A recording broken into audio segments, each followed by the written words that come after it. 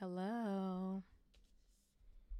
We are back for our third episode reading Harry Potter and the Sorcerer's Stone. We have read chapters 1 and 2. We've read chapters 3 and 4. And now we are going to read chapters 5 and 6.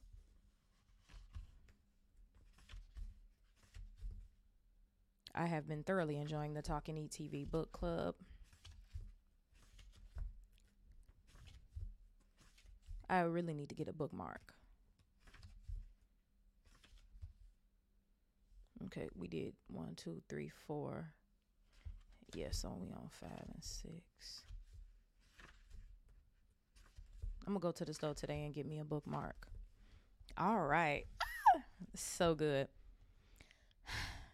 Harry Potter and the Sorcerer's Stone, Chapter 5, Diagon Alley. Harry woke early the next morning. Although he could tell it was daylight, he kept his eyes shut tight. It was a dream, he told himself firmly. I dreamed a giant called Hagrid came to tell me I was going to a school for wizards. When I opened my eyes, I'll be at home in my cupboard. There was suddenly a loud tapping noise. And there's Aunt Petunia knocking on the door, Harry thought, his heart sinking. But he still didn't open his eyes. It had been such a good dream. Tap, tap, tap. All right, Harry mumbled. I'm getting up. He sat up and Hagrid's heavy coat fell off him. The hut was full of sunlight. The storm was over. Hagrid himself was asleep on the collapsed sofa, and there was an owl wrapping its claw in the window and a newspaper held in its beak. Harry scrambled to his feet, so happy he felt as though a large balloon was swelling inside him. He went straight to the window and jerked it open. The owl swooped in and dropped the newspaper on top of Hagrid, who didn't wake up.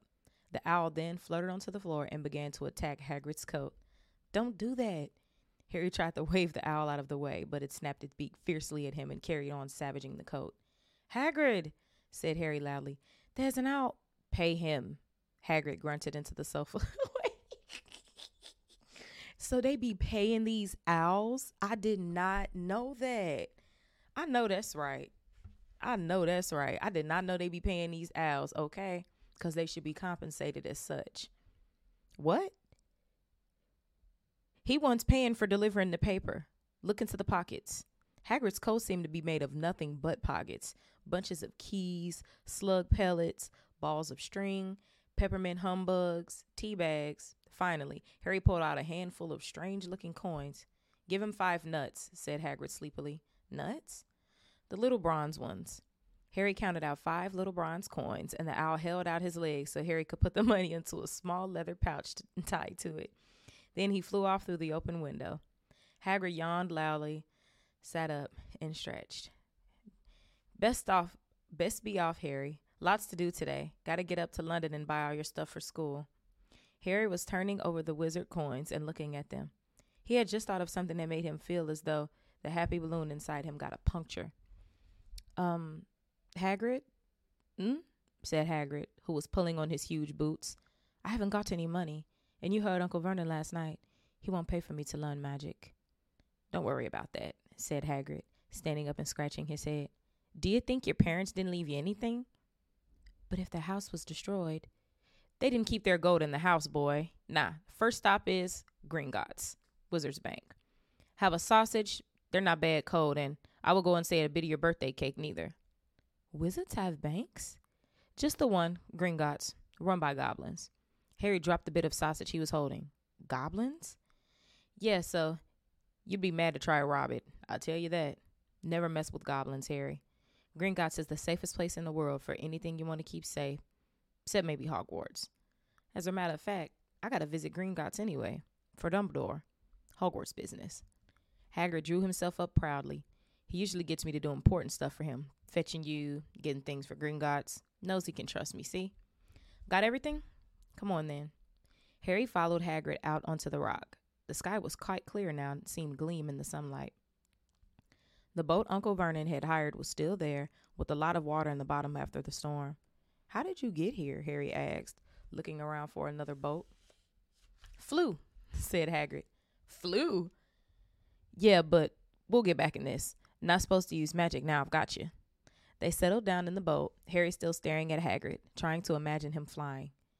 Seems a shame to roll, though, said Hagrid, giving Harry another of his sideways looks. If I was to speed things up a bit, would you mind not mentioning it at Hogwarts? Of course not, said Harry, eager to see more eager to see more magic. Hagrid pulled out the pink umbrella again, tapped it twice on the side of the boat, and they sped off toward land. Why would you mad?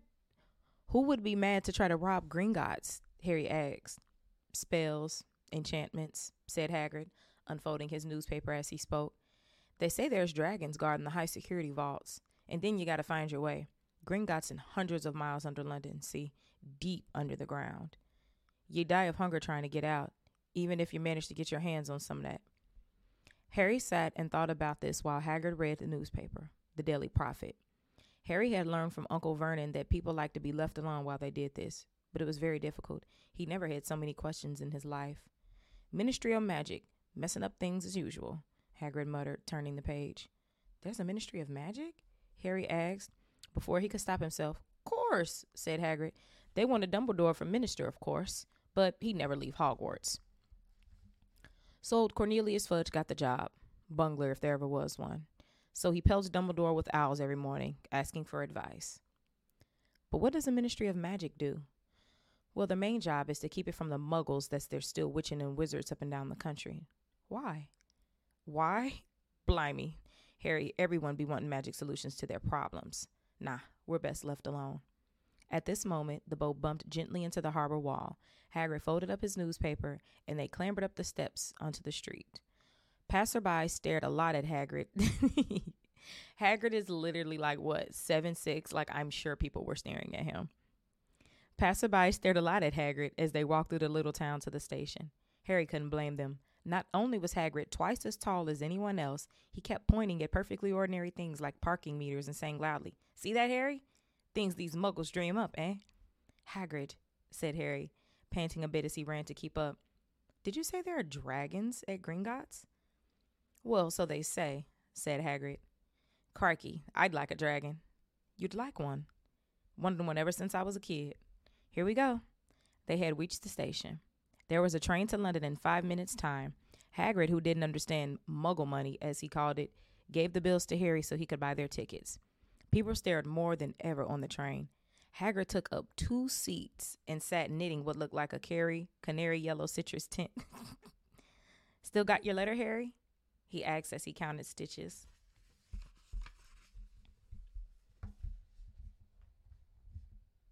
Harry took the parchment envelope out of his pocket. Good, said Hagrid. There's a list of everything you need. Harry unfolded a second piece of paper he hadn't noticed the night before and read, Hogwarts School of Witchcraft and Wizardry. Uniform. First-year students will require 3 sets of plain work robes, black. 1 plain pointed black hat for day wear. 1 pair of protective gloves, dragon hide or similar. 1 winter cloak, black, silver fastenings. Please note that all pupils' clothes should carry name tags. Course books. All students should have a copy of each of the following. The Standard Book of Spells, Grade 1, by Miranda Goshawk. A History of Magic, by Bathilda Bagshot. Magical Theory, by Albert Waffling.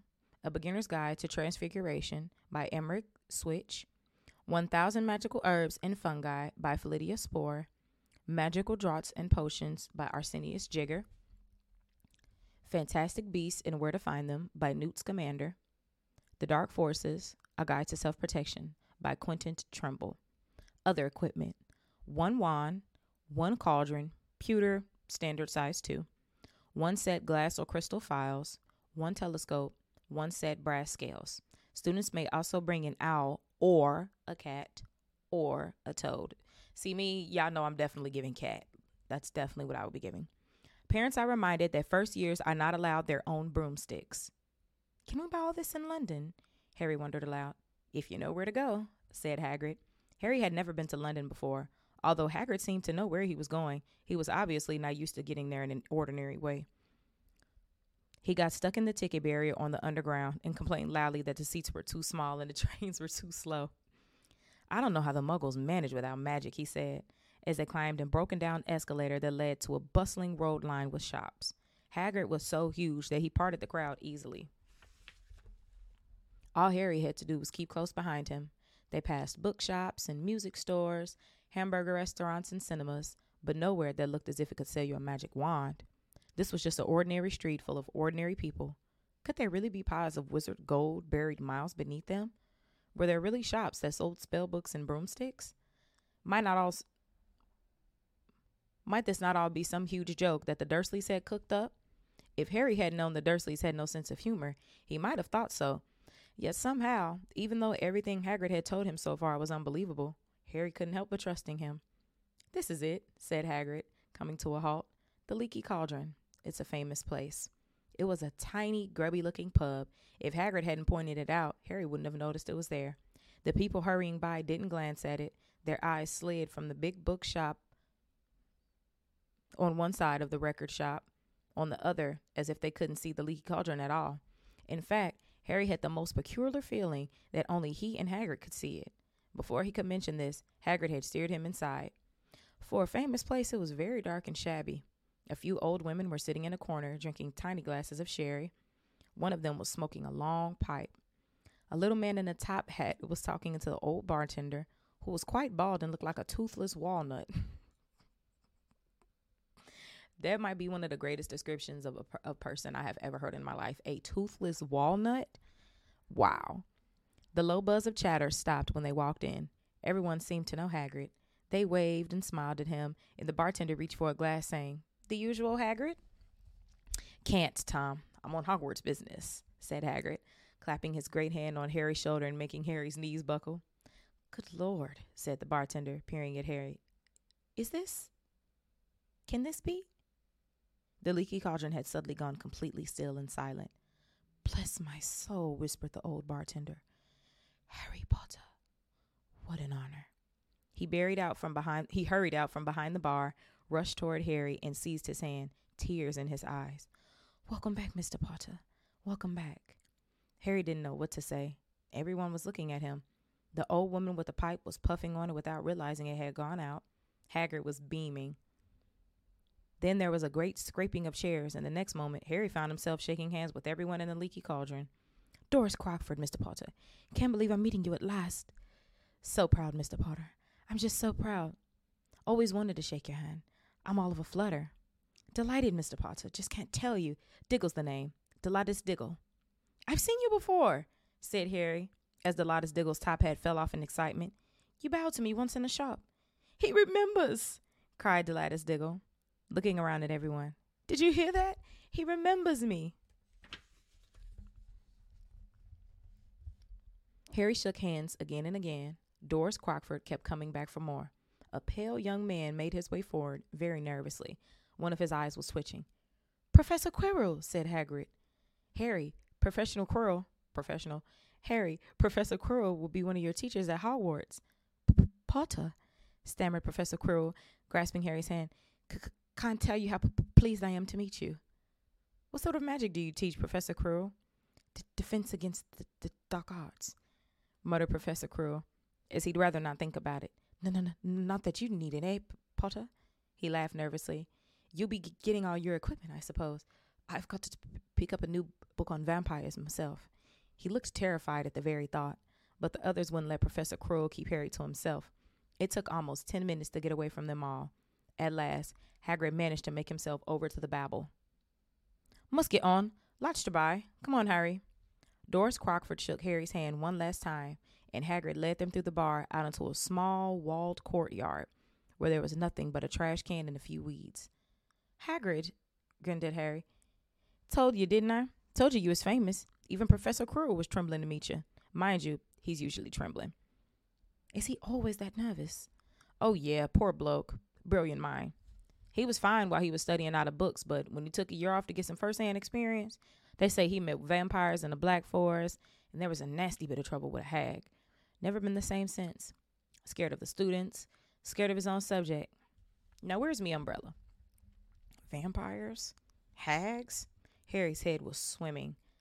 Hagrid, meanwhile, was counting bricks in the wall above the trash can. 3 up, 2 across, he muttered. "Right, stand back, Harry." He tapped the wall 3 times with the point of his umbrella. The brick he had touched quivered, and it wriggled in the middle. A small hole appeared. It grew wider and wider. A second later, they were facing an archway large enough even for Hagrid. An archway onto a cobbled street that twisted and turned out of sight. "Welcome," said Hagrid, "to Diagon Alley." He grinned at Harry's amazement. They stepped through the archway, Harry looking quickly over his shoulder and saw the archway shrink instantly back into a solid wall. The sun shone brightly on a stack of cauldrons outside the nearest shop. Cauldrons, all sizes, copper, brass, pewter, silver, self-stirring, collapsible, said a sign hanging over them. "Yeah, you'll be needing one," said Hagrid, "but we ought to get your money first." Harry wished he had about 8 more eyes. He turned his head in every direction as they walked up the street, trying to look at everything at once. The shops, the things outside them, the people doing their shopping, a plump woman outside an apothecary was shaking her head as they passed, saying, "Dragon liver, 16 sickles an ounce. They're mat." A low, soft hooting came from a dark shop with a sign saying, "Elop's Owl Emporium, Tawny, Streech, Barn, Brown, and Snowy." Several boys of about Harry's age had their noses pressed against a window with broomsticks in it. "Look," Harry heard one of them say, "the new Nimbus 2000, fast as ever." There were shops selling robes, shops selling telescopes, and strange silver instruments Harry had never seen before. Windows stacked with barrels of bat spleens and eel's eyes, tottering piles of spell books, quills, and rolls of parchment, potion bottles, globes of the moon. "Gringotts," said Hagrid. They had reached a snowy white building that towered over the other little shops. Standing beside its burnished bronze doors, wearing a uniform of scarlet and gold, was, "Yeah, that's a goblin," said Hagrid quietly as they walked up the white stone steps toward him. The goblin was about a head shorter than Harry. He had a swarthy, clever face, a pointed beard, and Harry noticed very long fingers and feet. He bowed as they walked inside. Now they were facing a second pair of doors, silver this time, with words engraved upon them. "Enter, stranger, but take heed of what awaits of the sin of greed. For those who take, but do not earn, must pay most dearly in their turn. So if you seek beneath our floors a treasure that was never yours, thief, you have been warned. Beware of finding more than treasure there." Ooh, that's a bar. Who wrote that?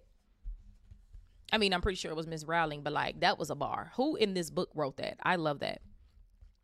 "Like I said, you matter try and rob it," said Hagrid. A pair of goblins bowed them through the silver doors, and they were in a vast marble hall. About 100 more goblins were sitting on high stools behind a long counter, scribbling in large ledgers, weighing coins and brass scales, examining precious stones through their eyeglasses. There were too many doors to count leading off the hall, and yet more goblins were showing people in and out of these. Hagrid and Harry made for the counter. "Morning," said Hagrid to a free goblin. "We come to take money out of Mr. Potter's safe." "You have his keys, sir?" "Got it here somewhere," said Hagrid. He started emptying his pockets out onto the counter, scattering a handful of moldy dog biscuits over the goblin's book of numbers. The goblin wrinkled his nose. Harry watched the goblin on their right weighing a pile of rubies as big as glowing coals. "Got it," said Hagrid at last, holding up a tiny golden key. The goblin looked at it closely. "That seems to be in order." "And I've also gotten a letter from Professor Dumbledore," said Hagrid importantly, throwing out his chest. "It's about you know what in Vault 713. The goblin read the letter carefully. "Very well," he said, handing it back to Hagrid. "I will have someone take you down to both vaults. Griphook!" Griphook was yet another goblin. Once Hagrid had crammed all the dog biscuits back inside his pockets.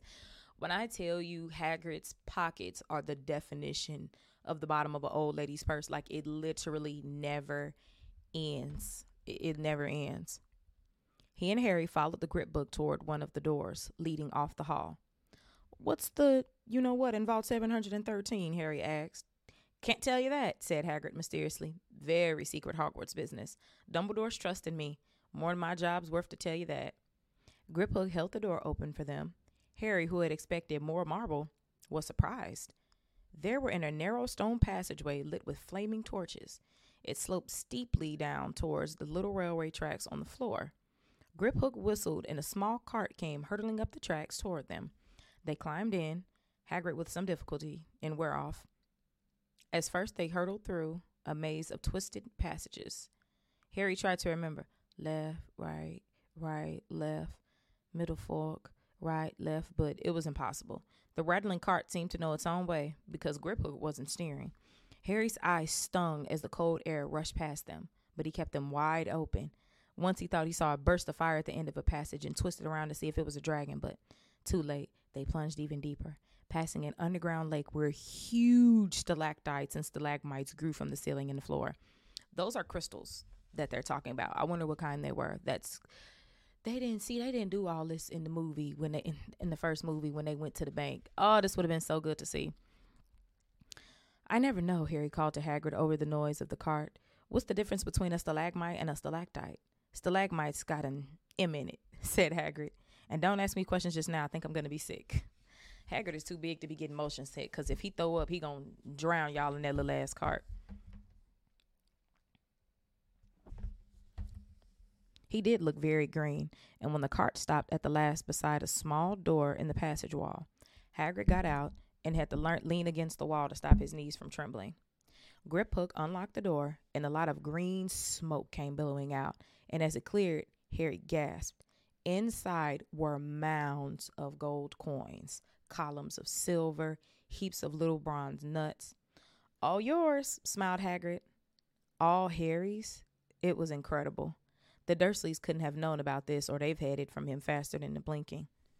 How often had they complained how much Harry cost them to keep?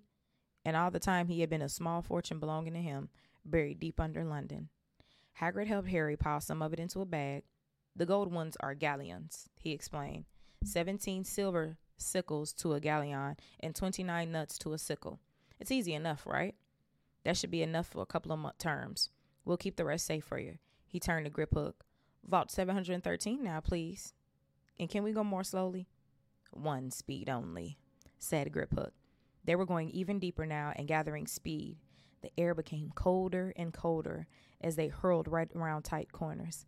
They went rattling over an underground ravine, and Harry leaned over the side to try to see what was down at the dark bottom. But Hagrid groaned and pulled him back by the scruff of his neck. Vault 713 had no keyhole. Stand back, said Griphook importantly. He stroked the door gently with one of his long fingers, and it simply melted away. If anyone but a Gringotts goblin tried that, they'd be sucked through the door and trapped in there, said Griphook. Oh, damn. See, wait, let me read that in that voice I was doing. If anyone but a Gringotts goblin tried that, they'd be sucked through the door and trapped in there, said Griphook. How often do you check to see if anyone's inside? Harry asked. About once every 10 years, said Griphook with a rather nasty grin. Something really extraordinary had to be inside this top secret security vault. Harry was sure, and he leaned forward eagerly, expecting to see fabulous jewels at the very least. But at first he thought it was empty. Then he noticed a grubby little package wrapped up in brown paper lying on the floor. Hagrid picked it up and tucked it deep inside his coat. Harry longed to know what it was, but knew better than to ask. Come on, back into this infernal cart, and don't talk to me on the way back. It's best if I keep me mouth shut, said Hagrid. One wild cart ride later, they stood blinking in the sunlight outside Gringotts. Harry didn't know where to run first now that he had a bag full of money. He didn't have to know how many galleons there were to a pound, or that he was holding more money than he'd had his whole life. More money than even Dudley ever had. Might as well get your uniform, said Hagrid, nodding toward Madame Malkin's robes for all occasions. Listen, Harry, would you mind if I slipped off for a pick-me-up in the leaky cauldron? I hate them Gringotts carts. First of all, not Hagrid trying to go get him a little drink or something. What Hagrid trying to go get from the leaky cauldron? That ain't one of them hamburger shops that got something to eat, talking about a little pick-me-up. He did still look a bit sick, so Harry entered Madame Malkin's shop alone, feeling nervous. Madame Malkin was a squat, smiling witch dressed in all mauve. Hogwarts, dear? She asked when Harry started to speak. Got the lot here. Another young man being fitted up just now, in fact. In the back of the shop, a boy with a pale, pointed face was standing on a footstool while a second witch pinned up his long black robes. Madame Malkin stood Harry on a stool next to him, slipped a long robe over his head, and began to pin it to the right length. Hello, said the boy. Hogwarts, too? Yes, said Harry. My father's next door buying my books, and mother's up the street looking at wands, said the boy. He had a bored, drawling voice. Then I'm going to drag them off to look at racing brooms. I don't see why first years can't have their own. I think I I think I'll bully father into getting me one, and I'll smuggle it in somehow. Harry was strongly reminded of Dudley. Have you not got your own broom? The boy went on. No, said Harry. Play Quidditch at all? No, Harry said again, wondering what on earth Quidditch could be. I do. Father said it's a crime if I'm not picked to play for my house, and I must say I agree. Know what my house you'll be in yet? First of all, y'all, is this Malfoy? Because we'll see. No, said Harry, feeling more stupid by the minute. Well, no one really knows until they get here, do they? But I know I'll be in Slytherin. See, this gotta be Malfoy. All of our families have been in. Imagine being in Hufflepuff. I think I'd leave, wouldn't you?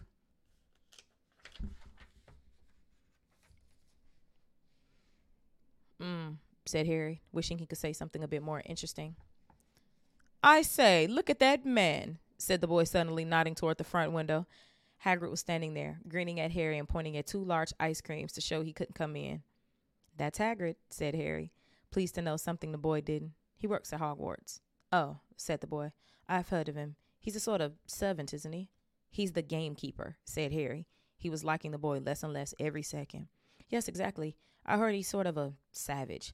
Lives in the huts on the school grounds, and every now and then he gets drunk, tries to do magic, and ends up setting fire to his bed. I think he's brilliant, said Harry coldly.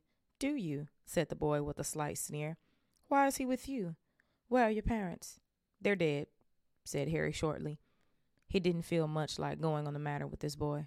Oh, sorry, said the other, not sounding sorry at all. But they were our kind, weren't they? They were a witch and wizard, if that's what you mean. I really don't think they should let others sort in, do you? They're just not the same. They'd never been brought up to know our ways. Some of them have never even heard of Hogwarts until they get the letter. Imagine. I think they should keep it all in the old wizarding families. What's your surname, anyway? But before Harry could answer, Madame Malkin said, That's you done, my dear, said Harry, not sorry for an excuse to stop talking to the boy. Hopped down from the footstool. Well, I'll see you at Hogwarts, I suppose, said the drawing boy. Harry was rather quiet as he ate the ice cream Hagrid had brought him. Chocolate and raspberry with chopped nuts. Ooh, I should make that in a video. Because I do know how to make ice cream. And I specifically make non-dairy ice cream because I'm not about to tear up my stomach to eat some ice cream. Ooh, let me write that down. Make a note in my phone. Ooh, chocolate and raspberry with chopped nuts. I love a nut and some ice cream. Chocolate and raspberry with chopped nuts.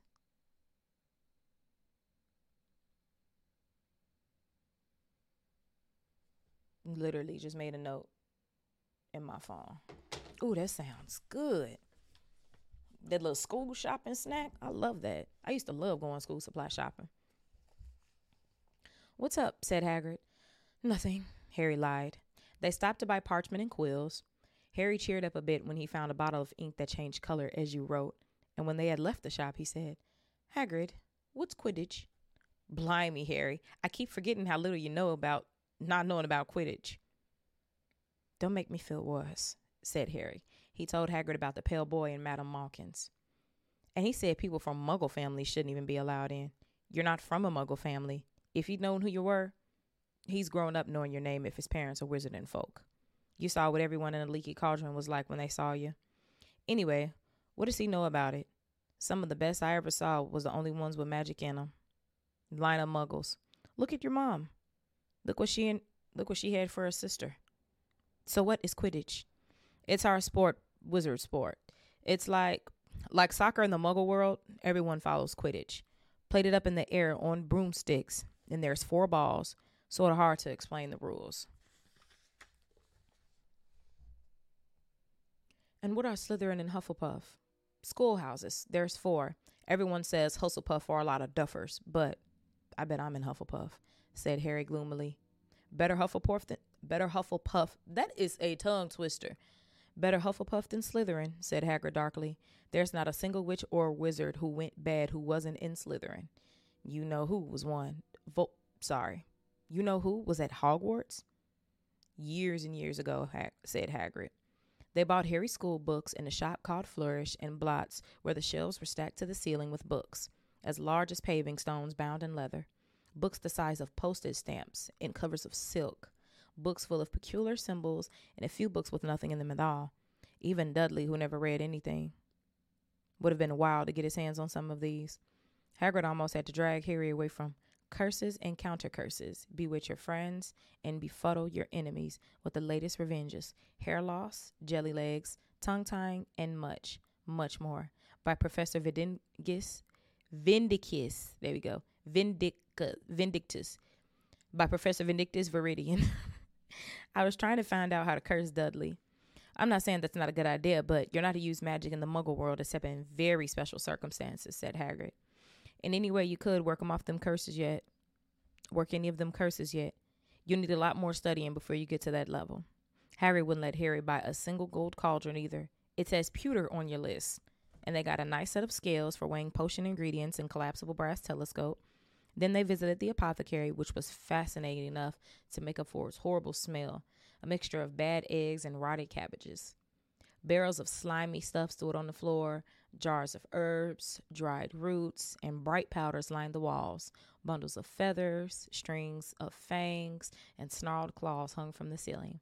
While Hagrid asked the man behind the counter for a supply of some basic potion ingredients for Harry, Harry himself examined silver unicorn horns at 21 galleons each and minuscule, glittery black beetle eyes, 5 nuts a scoop. Outside the apothecary, Hagrid checked Harry's list again. Just your wander left. Oh yeah, I still haven't gotten your birthday present. Harry felt himself go red. You don't have to. I know I don't have to. Tell you what, I'll get your animal. Not a toad. Toads went out of fashion years ago, but you'd laugh at. And I don't like cats. They make me sneeze. I'll get your an owl. All the kids want owls. They're dead used for carrier mail and everything. 20 minutes later, they left Ilope's Owl Emporium, which had been dark, full of rustling and flickering jewel-bright eyes. Harry now carried a large cage that had a beautiful snowy owl, fast asleep with her head under her wing. He couldn't stop stammering his thanks, sounding just like Professor Quirrell. Don't mention it, said Hagrid gruffly. Don't expect you've had a lot of presents from the Dursleys. Just Ollivanders left now. Only a few place for wands. Ollivanders, and you gotta have the best wand. A magic wand. This was what Harry had really been looking forward to. The last shop was narrow and shabby. Peeling gold letters over the door read Ollivanders, makers of fine wands since 382 BC. A single wand lay on a faded purple cushion in the dusty window. A tinkling bell rang somewhere in the depths of the shop as they stepped inside. It was a tiny place, except empty for a single spindly chair that Hagrid sat on and wait. Harry felt strangely as though he'd entered a very strict library. He swallowed a lot of new questions that had just occurred to him and looked, instead, at the thousands of narrow boxes piled neatly right up to the ceiling. For some reason, the back of his neck prickled. The very dust and silence in here seemed to tingle with some secret magic. Good afternoon, said a soft voice. Harry jumped. Hagrid must have jumped too, because there was a loud crunching noise and he got quickly off the spindly chair. An old man was standing before them, his wide, pale eyes shining like moons through the gloom of the shop. Hello, said Harry awkwardly. Ah, yes, said the man. Yes, I thought I'd be seeing you soon, Harry Potter. It wasn't a question. You have your mother's eyes. It seems only yesterday she was in here herself buying her first wand. 10¼ inches long, swishy, made of willow. Nice wand for charm work. Mr. Ollivander moved closer to Harry. Harry wished he would blink. Those silvery eyes were a bit creepy. Your father, on the other hand, favored a mahogany wand, 11 inches, pliable, a little more power and excellent for transfiguration. Well, I say your father favored. It's really the wand that chooses the wizard, of course. Mr. Ollivander had come so close that he and Harry were almost nose to nose.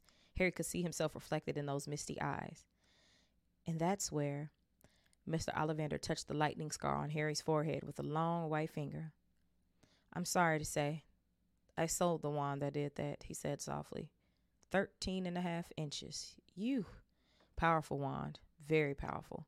And in the wrong hands? Well, if I had known what wand that was going the world to do.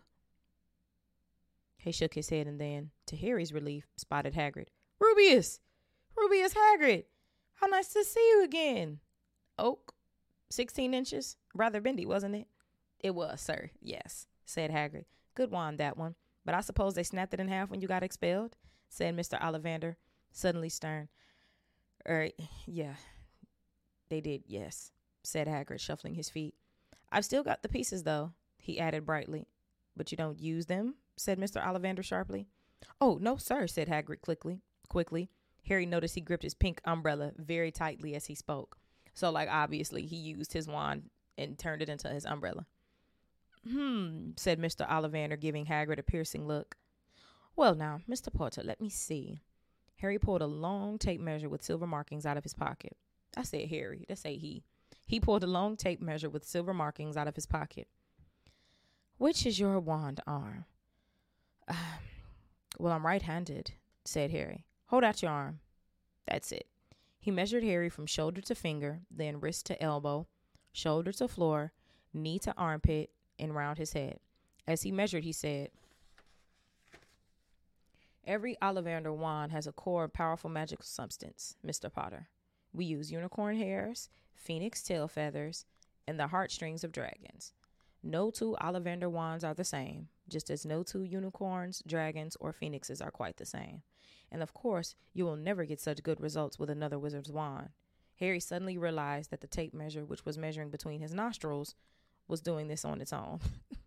Mr. Ollivander was flitting around the shelves, taking down boxes. That will do, he said, and the tape measure crumpled into a heap on the floor. Right then, Mr. Potter, try this one.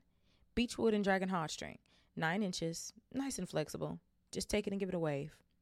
Harry took the wand and, feeling foolish, waved it around a bit, but Mr. Ollivander snatched it out of his hand almost at once. Maple and phoenix feather? 7 inches? Quite whippy. Try. Harry tried, but he had hardly raised the wand when it too was snatched back by Mr. Ollivander. No. Here. Ebony and unicorn hair, 8.5 inches, springy. Go on, try it out. Harry tried and tried. He had no idea what Mr. Ollivander was waiting for. The pile of tried wands was mounting higher and higher on the spindly chair. But the more wands Mr. Ollivander pulled from the shelves, the happier he seemed to become. Tricky customer, eh? Not to worry, we'll find the perfect match here somewhere. I wonder. Now, yes. Why not? Usual combination. Holly and phoenix feather, 11 inches, nice and supple. Harry took the wand. He felt a sudden warmth in his fingers. He raised the wand above his head, brought it swishing down the dusty air, and a stream of red and gold sparks shot from the end of it like a firework, throwing dancing spots of light onto the walls. Hagrid whooped and clapped, and Mr. Ollivander cried, Oh, bravo! Yes, indeed. Very good. Well. How curious. How very curious.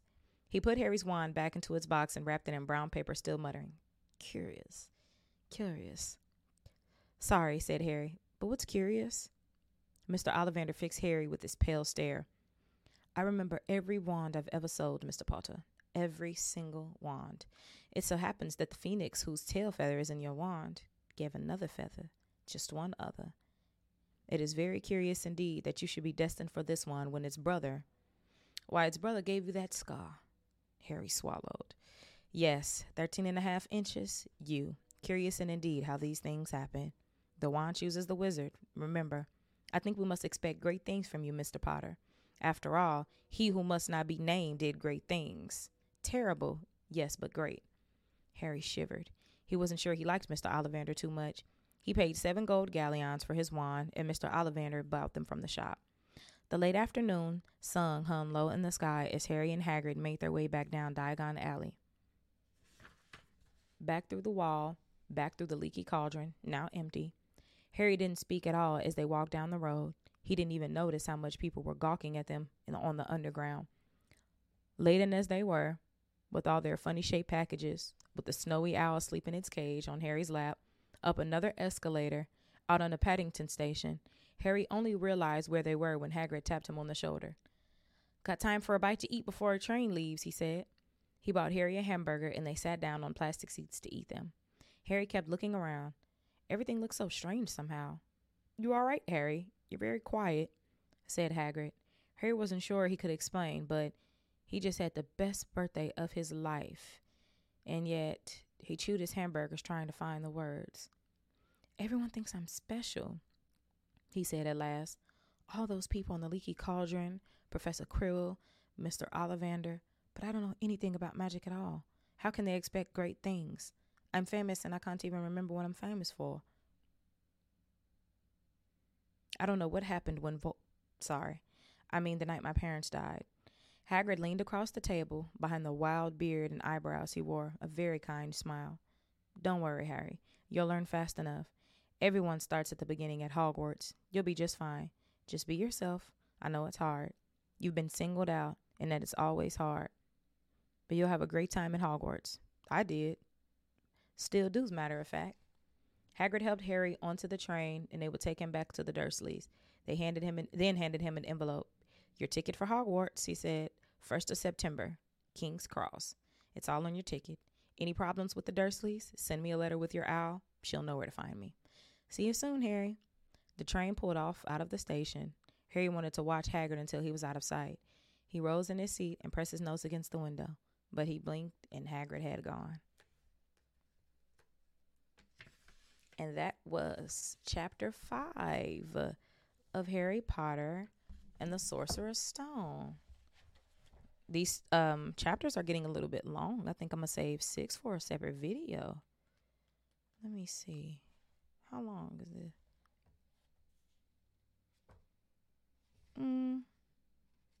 No, we can knock this out real quick. Let's go and just do chapter 6. I was trying to keep these videos like kind of short, but I'm already in the flow. Let's just do 2. Harry Potter and the Sorcerer's Stone, chapter 6. The journey from platform 9 and 3/4. Look, they be 9 3/4. The journey from platform 9 3/4. Harry's last month with the Dursleys wasn't fun. True Dudley was now so scared of Harry he wouldn't stay in the same room, while Aunt Petunia and Uncle Vernon didn't shut Harry in his cupboard, force him to do anything, or shout at him, in fact. They didn't speak to him at all. Half terrified, half furious, they acted as though any chair with Harry in it was empty. Although this was an improvement in many ways, it did become a bit depressing for a while. Harry kept to his room with his new owl for company. He had decided to call her Hedwig, a name he had found in a history of magic. His school books were very interesting. He lay on his bed reading late into the night. Hedwig swooping in and out of the window as she pleased. It was lucky that Aunt Petunia didn't come in to vacuum anymore, because Hedwig kept bringing back dead mice. Every night before he went to sleep, Harry ticked off another day on a piece of paper he had pinned to the wall, counting down to September the 1st. On the last day of August, he thought he'd better speak to his aunt and uncle about getting to King's Cross Station the next day, so he went down to the living room where they were watching a quiz show on television. He cleared his throat to let them know he was there, and Dudley screamed and ran from the room. Uncle Vernon grunted to show he was listening. I need to be at King's Cross tomorrow to go to Hogwarts. Uncle Vernon grunted again. Would it be all right if you gave me a lift? Grunt.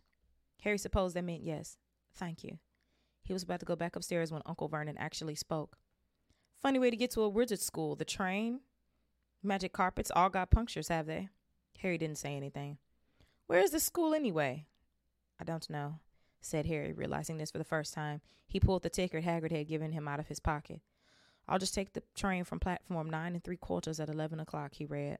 His aunt and uncle stared. Platform what? 9 3/4. Don't talk rubbish, said Uncle Vernon. There is no platform 9 3/4. It's on my ticket. Barking, said Uncle Vernon. Howling mad, the lot of them. You'll see. You just wait. All right, we'll take you to King's Cross. We're going up to London tomorrow anyway, or I wouldn't bother. Why are you going to London? Harry asked, trying to keep things friendly. Taking Dudley to the hospital, growled Uncle Vernon. Got to have that ruddy tail removed before he goes to Smeltings. Oh, my God. Hagrid left that boy with that tail all this time. I am so weak. Dudley still got that damn tail. Harry woke at 5 o'clock the next morning, and he was too excited and nervous to go back to sleep. He got up and pulled on his jeans because he didn't walk into the station. He got up and pulled on his jeans because he didn't want to walk into the station in his wizard's robe. He changed on the train. He checked his Hogwarts list yet again to make sure he had everything he needed, saw that Hedwig was shut safely in her cage, and then paced the room, waiting for the Dursleys to get up. 2 hours later, Harry's huge, heavy trunk had been loaded into the Dursleys' car. Petunia had talked to Dudley into sitting next to Harry, and they had set off. They reached King's Cross at 10:30. Uncle Vernon dumped Harry's trunk onto a cart and wheeled it into the station for him. Harry thought this was strangely kind until Uncle Vernon stopped dead facing the platforms with a nasty grin on his face. Well, there you are, boy. Platform 9, platform 10. Your platform should be somewhere in the middle. But they don't seem to have built it yet, do they? He was quite right, of course. There was a big plastic number 9 over one of the platforms and a big plastic number 10 over the one next to it. And in the middle, nothing at all. Have a good term, said Uncle Vernon, with an even nastier smile. He left without another word.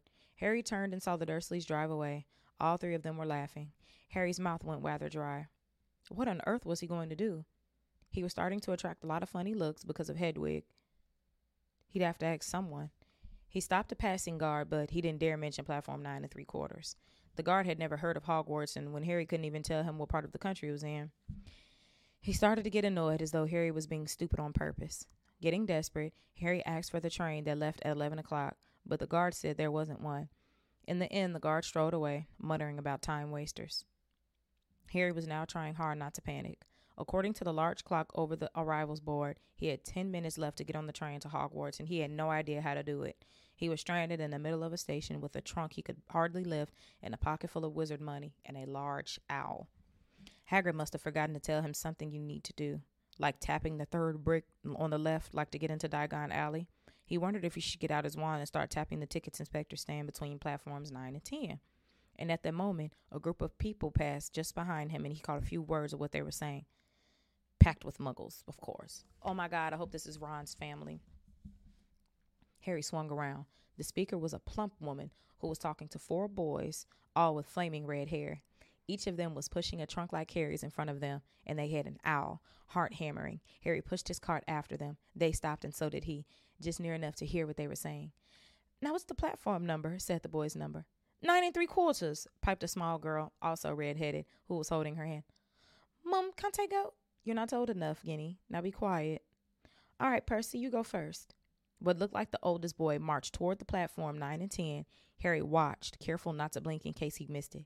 But just as the boy reached the dividing barrier between the two platforms, a large crowd of tourists came swarming in front of him. And by the time the last backpack had cleared away, the boy had vanished. Fred, you next, the plump woman said. I'm not Fred, I'm George, said the boy. Honestly, woman, you call yourself our mother. Can't you tell I'm George? Sorry, George dear. Only joking. I am Fred, said the boy. And off he went. His twin called after him to hurry, and he must have done so because a second later he had gone. But how had he done it? Now the third brother was walking briskly toward the barrier. He was almost there, and then quite suddenly he wasn't anywhere. There was nothing else for it. Excuse me, Harry said to the plump woman. Hello, dear, she said. First time at Hogwarts? Ron's new too. Thin and gangling with freckles, big hands and feet, and a long nose. Yes, said Harry. The thing is, I don't know how to get onto the platform, she said kindly, and Harry nodded. Not to worry, she said. All you have to do is walk straight at that barrier between platforms 9 and 10. Don't stop, and don't be scared you'll crash into it. That's very important. Best to do it a bit of a run if you're nervous. Go on now. Go now before Ron. Okay, said Harry. He pushed his trolley around and stared at the barrier. It looked very solid. He started to walk toward it. People jostled him on their way to platforms 9 and 10. Harry walked more quickly. He was going to smash right into that barrier, and then he'd be in trouble. Leaning forward on his cart, he broke into a heavy run. The barrier was coming nearer and nearer, and he wouldn't be able to stop. The cart was way out of his control. He was a foot away. He closed his eyes, ready for the crash. It didn't come. But he kept on running. He opened his eyes. A scarlet steam engine was waiting next to a platform packed with people. A sign overhead said Hogwarts Express, 11 o'clock. Harry looked behind him and he saw a wrought iron archway where the barrier had been, with the words platform 9 3/4 on it. He had done it. Smoke from the engine drifted over the heads of the chattering crowd, while cats of every color wound here and there between their legs. Owls hooted to one another in a disgruntled sort of way over the babble of the scraping of heavy trunks. The first few carriages were already packed with students, some hanging out of the window to talk to their families, some fighting over seats. Harry pushed his cart off down the platform in search of an empty seat. He passed a round-faced boy who was saying, Gran, I've lost my toad again. Oh, Neville, he heard the old woman sigh. As soon as they said Toad, I already knew that was Neville. That's so funny. A boy with dreadlocks was surrounded by a small crowd. Give us a look, Lee. Go on. The boy lifted the lid of a box in his arms, and the people around him shrieked and yelled as something inside poked out a long, hairy leg. Harry pressed on through the crowd until he found an empty compartment near the end of the train. He put Hedwig inside first and then started to shove and heave his trunk toward the train door. He tried to lift up the steps, but he could hardly raise one end. Twice it dropped it painfully on his feet. Want a hand? It was one of the red-haired twins he'd followed through the barrier. Yes, please, Harry panted. Oi, Fred, come here and help. With the twins' help, Harry's trunk was at last tucked away in a corner of the compartment. Thanks, said Harry, pushing his sweaty hair out of his eyes. What's that? Said one of the twins suddenly, pointing at Harry's lightning scar. Blimey, said the other twin. Are you? He is, said the first twin. Aren't you? He added to Harry. What? Said Harry. Harry Potter, chorused the twins. Oh, him, said Harry. I mean, yes, I am. The two boys gawked at him, and Harry felt himself turning red. Then, to his relief, a voice came floating in through the train's open door. Fred, George, are you there? Coming, Mum. With the last look at Harry, the twins hopped off the train. Harry sat down next to the window here, where, half hidden, he could watch the red-haired family on the platform and hear what they were saying. Their mother had just taken out a handkerchief. Ron, you've got something on your nose. The youngest boy tried to jerk out of the way, but he grabbed him and began running, rubbing at the end of his nose. Mom, get off. He wriggled free. His ickle Ronnie got some fine ink on his nose. Got some fink. What is some fink? Is that their accent, like saying something? His ickle Ronnie got something on his nose, said one of the twins. Shut up, said Ron. Where's Percy? Said their mother. He's coming now. The oldest boy came striding into sight. He had already changed into his billowing black Hogwarts robe, and Harry noticed a shiny red and gold badge on his chest with the letter P on it. Can't stay long, Mother, he said. I'm up front. The prefects have got 2 compartments to themselves. Oh, are you a prefect, Percy? Said one of the twins with an air of great surprise. You should have said something. We had no idea. Hang on, I think I remember him saying something about it, said the other twin. Once or twice. A minute. All summer. Oh, shut up, said Percy the Perfect. How come Percy gets new robes anyway, said one of the twins. Because he's a prefect, said the mother fondly. All right, dear. Well, have a good time. Send me an owl when you get there. She kissed Percy on the cheek and left, and then turned to the twins. Now, you two, this year, you behave yourselves. If I get one more owl telling me you've blown up a toilet or blown up a toilet, we've never blown up a toilet. Great idea, though. Thanks, Mom. It's not funny. And look after Ron. Don't worry. Ickle Ronnikins is safe with us. Shut up, said Ron again. He was almost as tall as the twins already, and his nose was still pink where his mother had rubbed it. Hey, Mom, guess what? Guess who we just met on the train? Harry leaned back suddenly so they couldn't see him looking.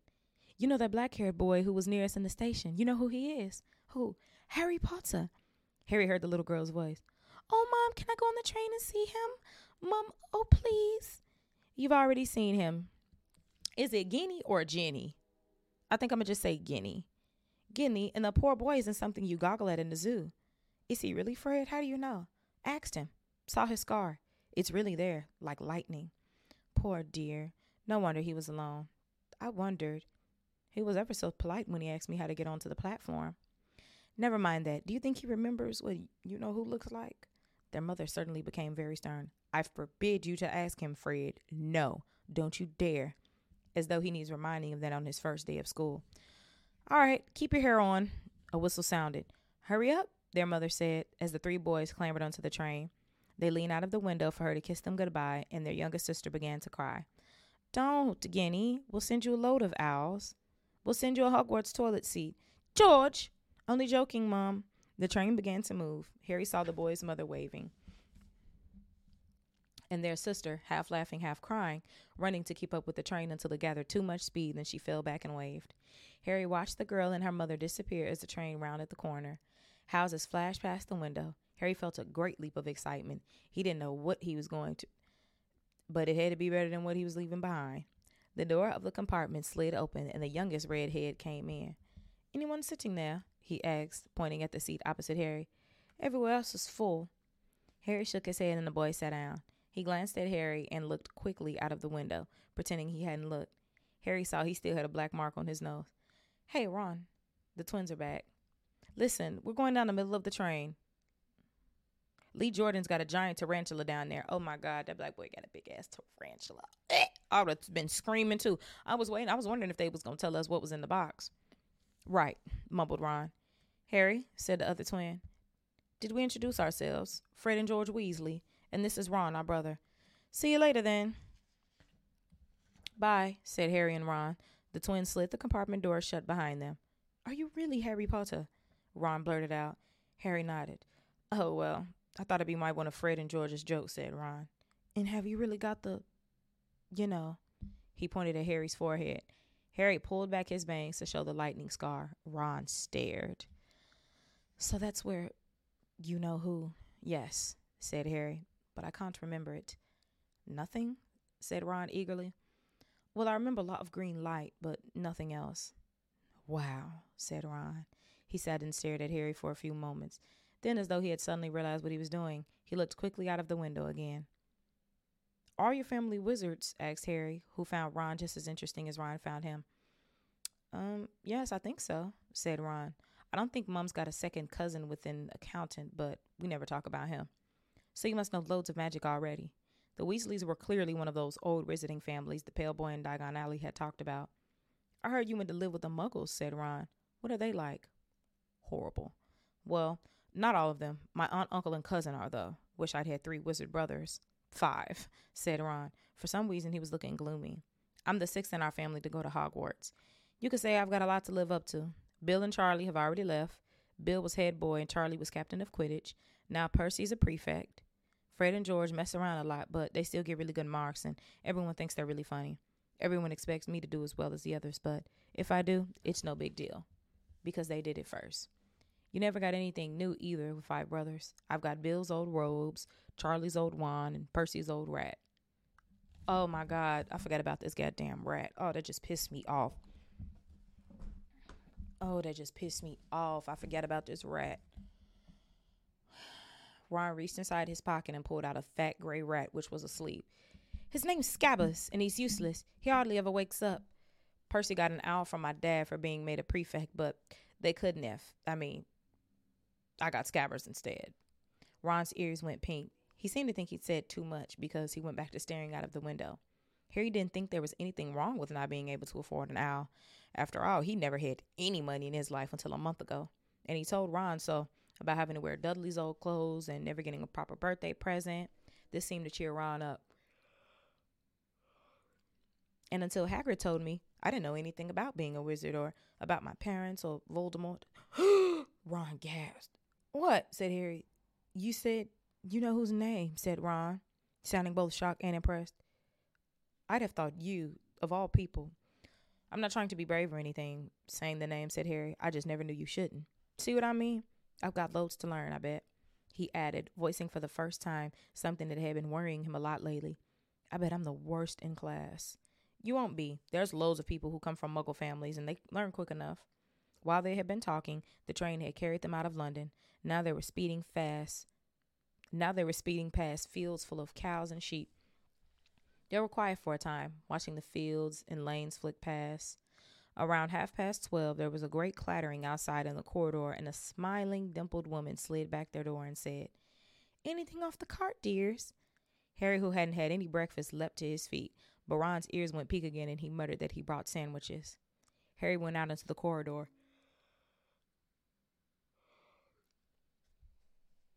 Not me yawning. That is 2 yawns. He had never had any money for candy. With the Dursleys, and now that he had pockets rattling with gold and silver, he was ready to buy as many Mars bars as he could carry. But the woman didn't have Mars bars. But what she did have were Bertie Bott's every flavor beans, Drubel's best blowing gum, chocolate frogs, pumpkin pasties, cauldron cakes, licorice wands, and a number of other strange things Harry had never seen in his life. Now, one thing that I said I was going to make when I sit down and do Harry Potter videos is going to be chocolate frogs. I literally already have the mold to make my own chocolate frogs. And I want to make pumpkin pasties. They didn't give a recipe, but I'm basically going to make like a sweet pumpkin pie filling, like a hand pie. Like how you can make like a single apple pie, like a pumpkin apple. Like how you make a single apple pie, turnovers, hand pies, whatever you want to call them. Like I was gonna do that, but like with pumpkin.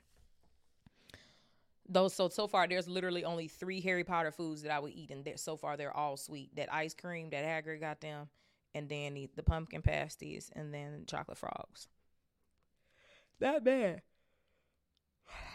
Yawning. Okay. Not wanting to miss anything, he got some of everything and paid the woman 11 silver sickles and 7 bronze nuts.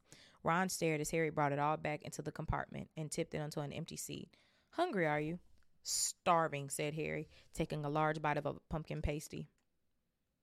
Is it pasty or pasty? I'm going to say pasty.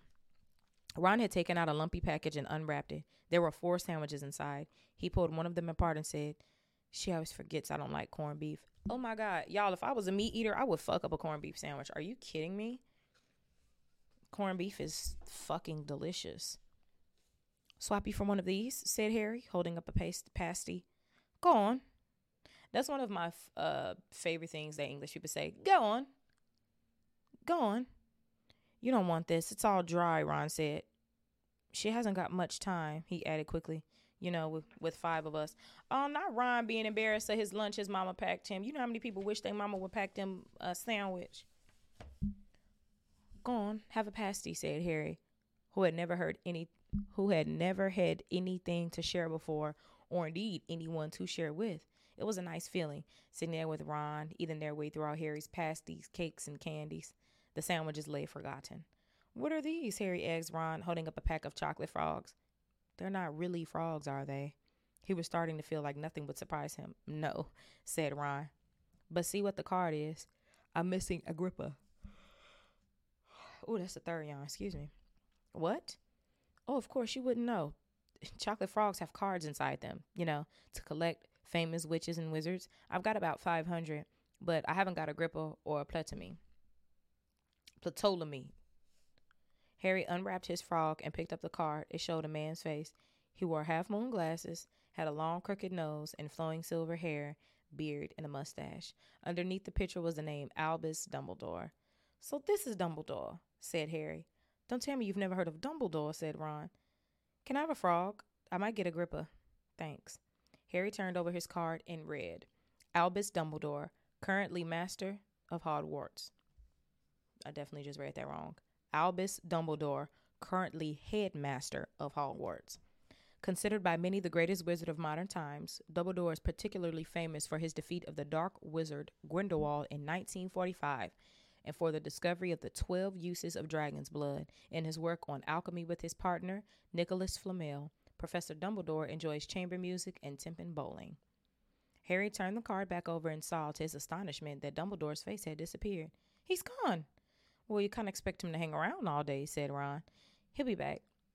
No, I've got Morgana again, and I've got about 6 of her. Do you want it? You can start collecting. Ron's eyes strayed to the pile of chocolate frogs waiting to be unwrapped. Help yourself, said Harry. But in, the Muggle world, people just stay put in photos. Do they? What? They don't move at all? Ron sounded amazed. Weird. Harry stared as Dumbledore slid back into the picture on his card and gave him a small smile. Ron was more interested in eating the frogs than looking at the famous witches and wizards cards, but Harry couldn't keep his eyes off them. Soon he had not only Dumbledore and Morgana, but Hengist of Woodcroft, Albert Grunion, Circe, Paracelsus, and Merlin. He finally tore his eyes away from the Judas Cleodna, who was scratching her nose, and opened a bag of Bertie Bott's every flavor beans. You want to be careful with those, Ron warned. When they say every flavor, they mean every flavor. You get all the ordinary ones like chocolate and peppermint and marmalade.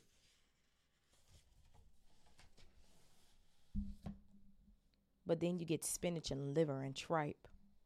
George reckons he had a booger flavored one once.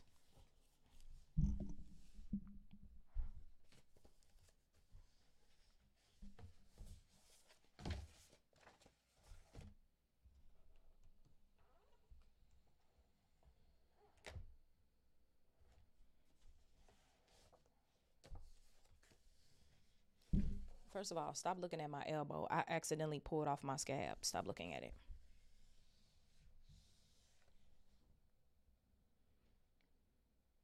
Ron picked up a green bean, looked at it carefully, bit into it in the corner. Ron picked up a green bean, looked at it carefully, and bit into a corner. Ugh. See? Sprouts.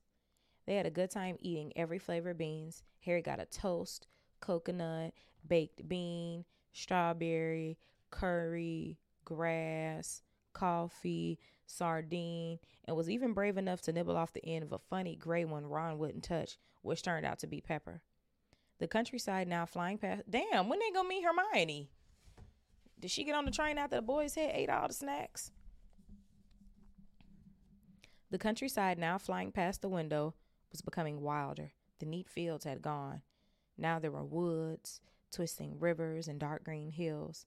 There was a knock on the door of their compartment, and the round-faced boy Harry had passed on platform 9 3/4 came in. He looked tearful. Sorry, he said, but have you seen the toad at all? When they shook their heads, he wailed, I've lost him. He keeps getting away from me. He'll turn up, said Harry. Yes, said the boy miserably. Well, if you see him, he left.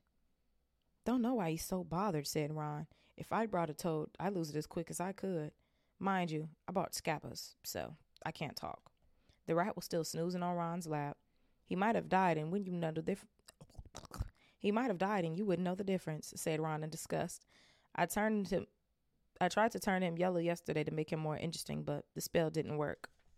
I'll show you. Look. He rummaged around in his trunk and pulled out a very battered-looking wand. It was chipped in places, and something white was glinting at the end. Unicorn hairs nearly poking out. Anyway, he had raised his wand when the compartment door slid open again. The toadless boy was back, but this time he had a girl with him. She was already wearing her new Hogwarts robe. Has anyone seen a toad? Neville's lost one, she said. She had a busy, bossy sort of voice. Lots of bushy brown hair,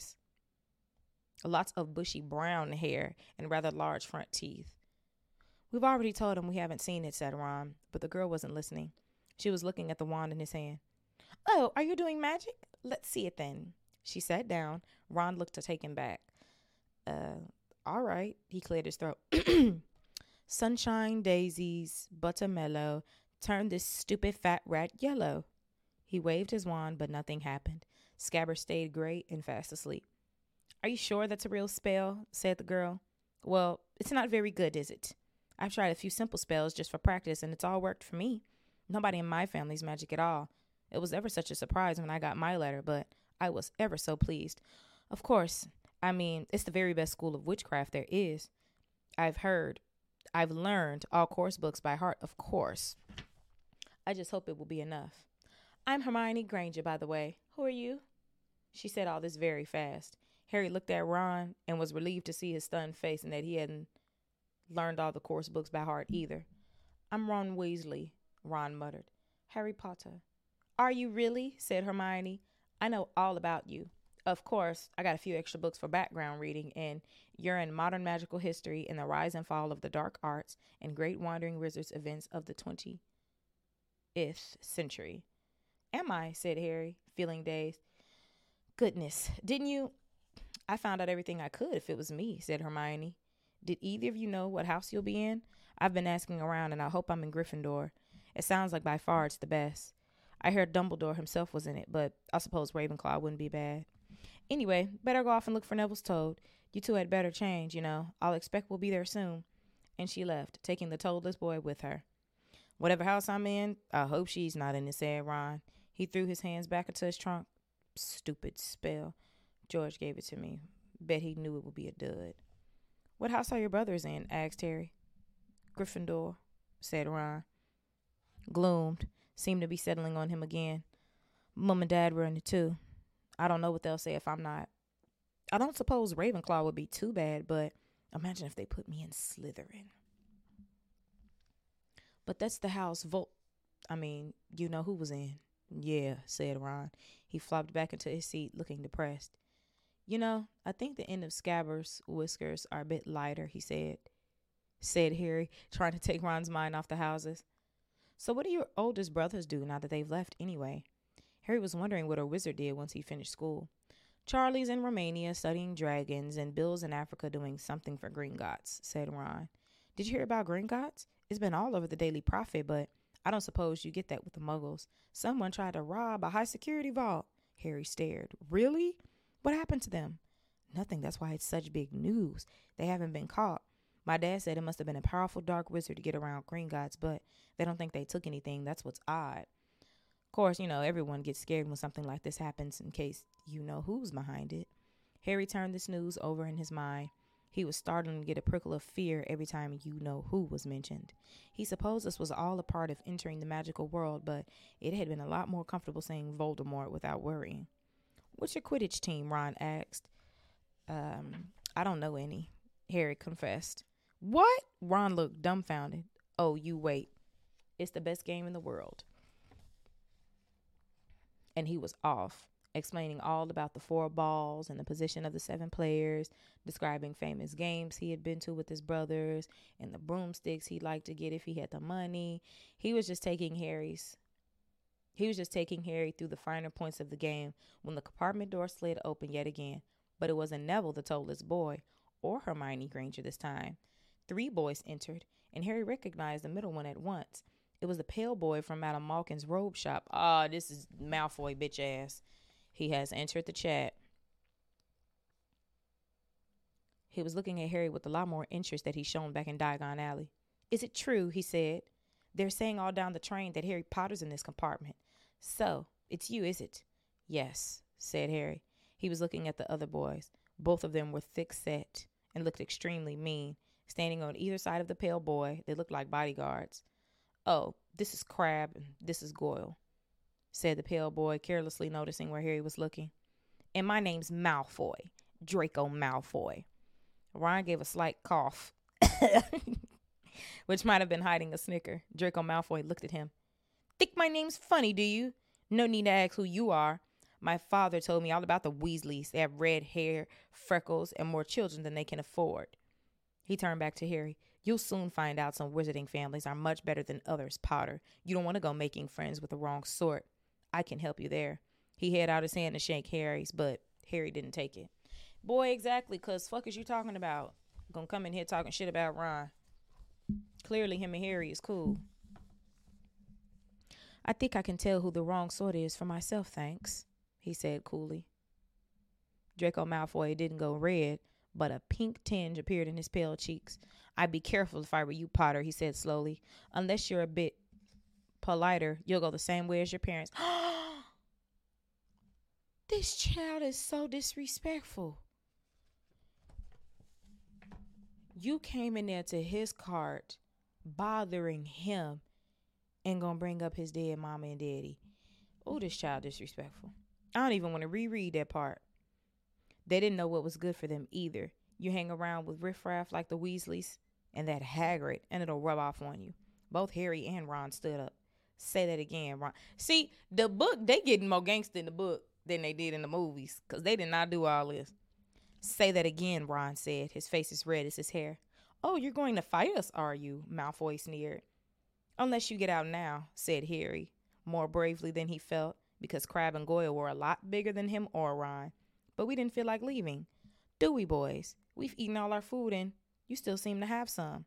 Goyle reached toward the chocolate frogs next to Ron. Ron leapt forward. Before he so much as touched Goyle, Goyle let out a horrible yell. Scabbers the rat was hanging off his finger. That's what the fuck I'm talking about. Come on, Scabbers. That's what I'm talking about. That's what I'm talking about. Bite these hoes. This is what I'm talking about. That's what you get for bothering people. Scabbers the rat was hanging off his finger. Sharp little teeth sunk deep into Goyle's knuckle. Crabbe and Malfoy backed away as Goyle swung Scabbers round and round, howling. And when Scabbers finally flew off and hit the window, all 3 of them disappeared at once. Perhaps they thought they were mere rats lurking among the sweets. Or perhaps they'd heard footsteps, because a second later, Hermione Granger came in. What has been going on? She said. looking at all the sweets all over the floor and Ron picking up Scabbers by his tail. I think he's been knocked out, Ron said to Harry. He looked closer at Scabbers. No, I don't believe it. He's gone back to sleep. And so he had. You've met Malfoy before? Harry explained about their meeting in Diagon Alley. I've heard of his family, said Ron darkly. They're some of the first to come back to our side after you-know-who disappeared. Said they'd been bewitched. My dad doesn't believe it. He says Malfoy's father didn't even give an excuse to go over to the dark side. He turned to Hermione. Can we help you with something? You better hurry up and put your robes on. I've just been up to the front to ask the conductor, and he says we're nearly there. You haven't been fighting, have you? You'll be in trouble before we even get there. Scabbers has been fighting, not us, Ron said, scowling at her. Would you mind leaving while we change? All right, I only came in here because people outside were behaving very childishly, racing up and down the corridors, said Hermione in a sniffly voice. And you've got dirt on your nose, by the way. Did you know? Ron glared at her as she left. Harry peered out of the window. It was getting dark. He could see mountains and forests under a deep purple sky. The train did seem to be slowing. He and Ron took off their jackets and put on their long black robes. Ron's were a bit short for him. You could see his sneakers underneath him. A voice echoed through the train. We'll be reaching Hogwarts 5 minutes' time. Please leave your luggage on the train and it will be taken to the school separately.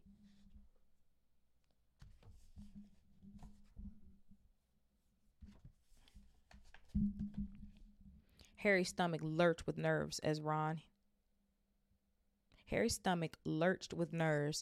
Ron, he saw, looked pale under his freckles. They crammed their pockets with the last of the sweets and joined the crowd thronging in the corridor. The train slowed right down and finally stopped. People pushed their way toward the door and out to the tiny dark platform. Harry shivered in the cold night air. Then a lamp came bobbing over the heads of the students, and Harry heard a familiar voice. First years, come over here. All right, Harry. Hagrid's big hairy face beamed over the sea of heads. Come on, follow me. Any more first years? Mind your step now. First years, follow me. We all know that ain't Hagrid's voice, but that's all I got. Slipping and stumbling, they followed Hagrid down with what seemed to be a steep, narrow path. It was so dark on either side of them that Harry thought there must be thick trees there. Nobody spoke much. Neville, the boy who kept losing his toad, sniffled once or twice. You'll get your first year sight of Hogwarts in a sec, Hagrid called over his shoulder. Just round this bend here. There was a loud ooh. The narrow path had opened suddenly onto the edge of a gray-back lake. Perched atop a high mountain on the other side, its windows sparkling in the starry sky, was a vast castle with many turrets and towers. No more than 4 to a boat, Hagrid called, pointing to a fleet of little boats sitting in the water by the shore. Harry and Ron were followed into their boat by Neville and Hermione.